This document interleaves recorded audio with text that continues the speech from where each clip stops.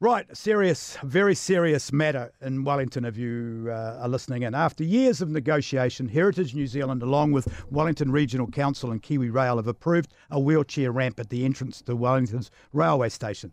A dispute that went on for so long it was declared a heritage dispute. It dragged on longer than the 1913 general strike, 3 months. It went on longer than the 1951 waterfront lockdown, 151 days. Heritage New Zealand are concerned with protecting the character of the building. That's not to mention the colour palette of those ticket machines. I understand. We understand. We love our heritage in Wellington. We love looking at some of the old beautiful buildings, the law faculty down there. I take people that come to visit Wellington town touring around and show our beautiful buildings. We are extremely proud of our buildings. But now, has it gone too far? Is it now time that we re-looked at it and decided that we need to be able to do things with our heritage buildings? Could we maybe keep the facades? Could we maybe make them change from the back? I'm having trouble with my machine, but I'm working on it. Is it time that we actually worked with Heritage New Zealand and made some changes? Do we need to speed up the action? Do we need big time delays like we're getting at the moment? Joining me now is the CEO of Heritage New Zealand, Andrew Coleman. Good morning, Andrew. Morena, Nick. Right. That railway station fiasco went on far too long, didn't it? Well, the truth is that it didn't. I mean, the railway station owned by stakeholders, what's not known, and I'm really pleased to be able to offer our position on this, 24 individual projects have been going on at the railway station over the last 3 years, and the two that most recently hit the headline, a headline that unfortunately characterised a position that we've never held, which was one of opposition, were just two of those. We've been in discussions with the stakeholders down there for 2 years. We've had, at their bequest, positions that they've put up by way of proposals. We've commented about those. Our job is to advocate for heritage, and that's exactly what we were doing. We were saying, actually, they need to look right, they need to be fit for purpose, and they need to meet the character of that important building, the railway station.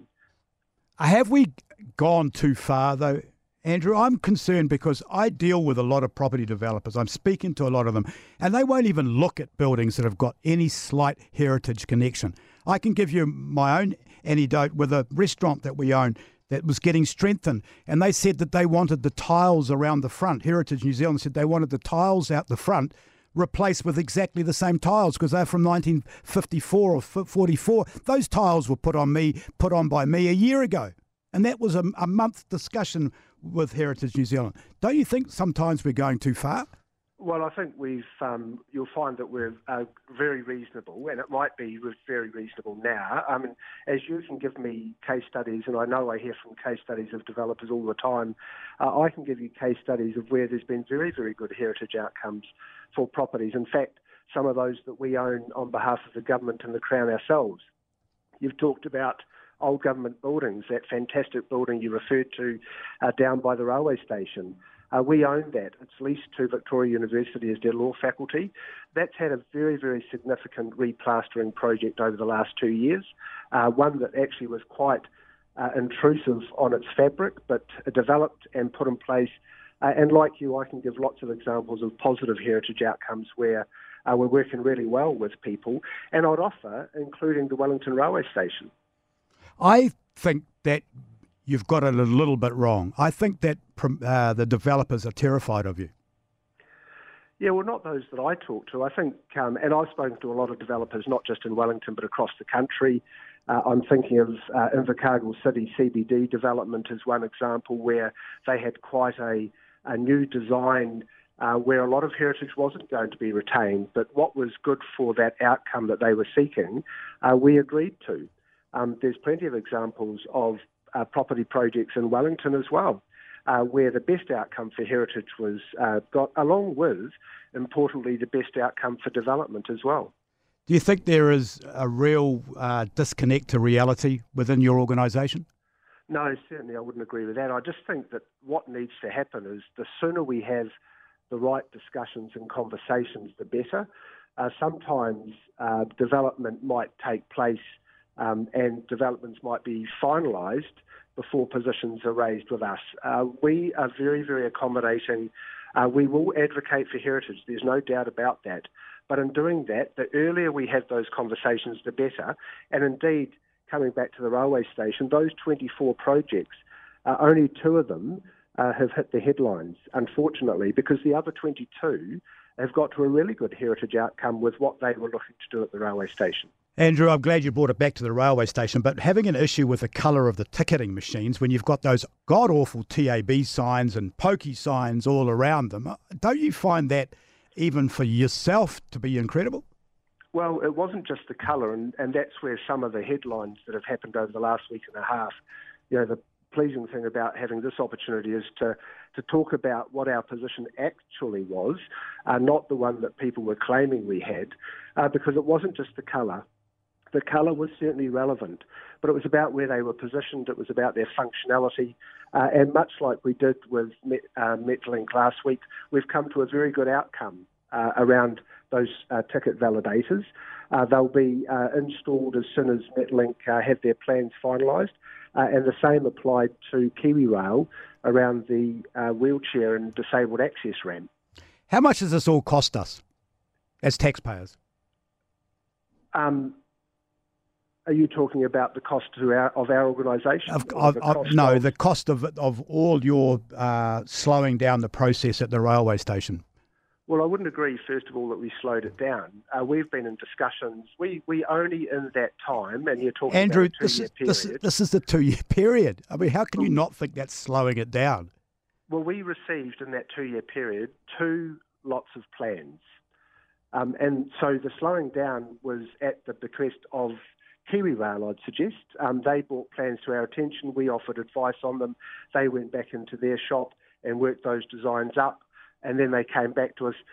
It was interesting last week when they tabled the designs that we very, very quickly agreed to because they met the purposes that we were seeking. Our first week on air a few weeks ago, we highlighted that Wellington, 90% of the inner city land parcels were character protected, so they were locked up from development. Is that through you, or how much do you determine what happens there? Because that's incredible for our city. That's not because of us. That's purely and simply because of the district plan of the Wellington City. And that's under review at the moment, as you'll probably be aware, and your listeners will be aware through the spatial plan review. And the outcome of that is ongoing as they go through the district plan review. We've submitted on that because the characterness of Wellington City is important to Wellingtonians, we believe. The heritage concept of that is important. The ability to be able to develop, particularly around housing and urban development, is important. These things, unfortunately, at the moment, the way the discussions seem to be going, it's very much it's heritage or development. And why shouldn't they work together? This is what, when I started off, I said we're all fiercely proud of our city and our heritage and our beautiful buildings.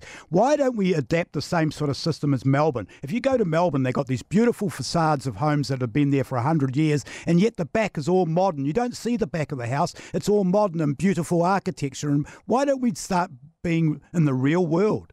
Oh, well, I agree with you. And in fact, I could go beyond Melbourne and say many cities in the world have the same sort of characterness that Mount Victoria has for Wellington, San Francisco being another example. Another great example.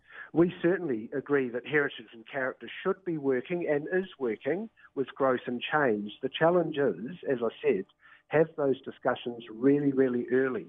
Don't wait until we've got fixed views because then it's hard to resolve. And I just think that there's a fantastic opportunity for both heritage, character, and for change and growth and urban development to come together and have the discussion. Do you think it's time for change? Do you think it needs to be not a them and us and a us completely? Oh, absolutely. And we're working hard to actually fulfil that. The key to that is early discussions before positions are taken. We're more than happy to have those in Wellington, the broader Wellington region and across the country. You know what I reckon, Andrew? I reckon there's probably 7 or 8, maybe 9 big-time developers in this city.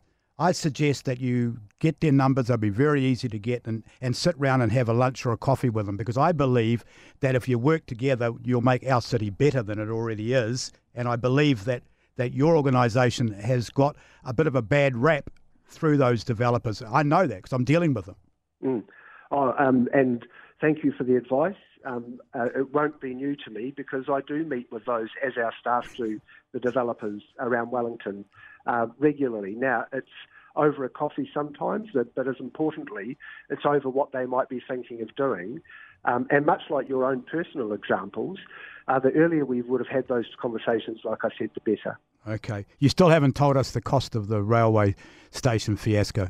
We've got staff time. Our staff have been working on those 24 projects for quite some time, other than our staff costs. I'd like a dollar cost. I'd like a dollar cost. You must have budgets. You know what it costs. Could you tell us what it cost us, the ratepayers or the taxpayers, for your involvement in the railway station?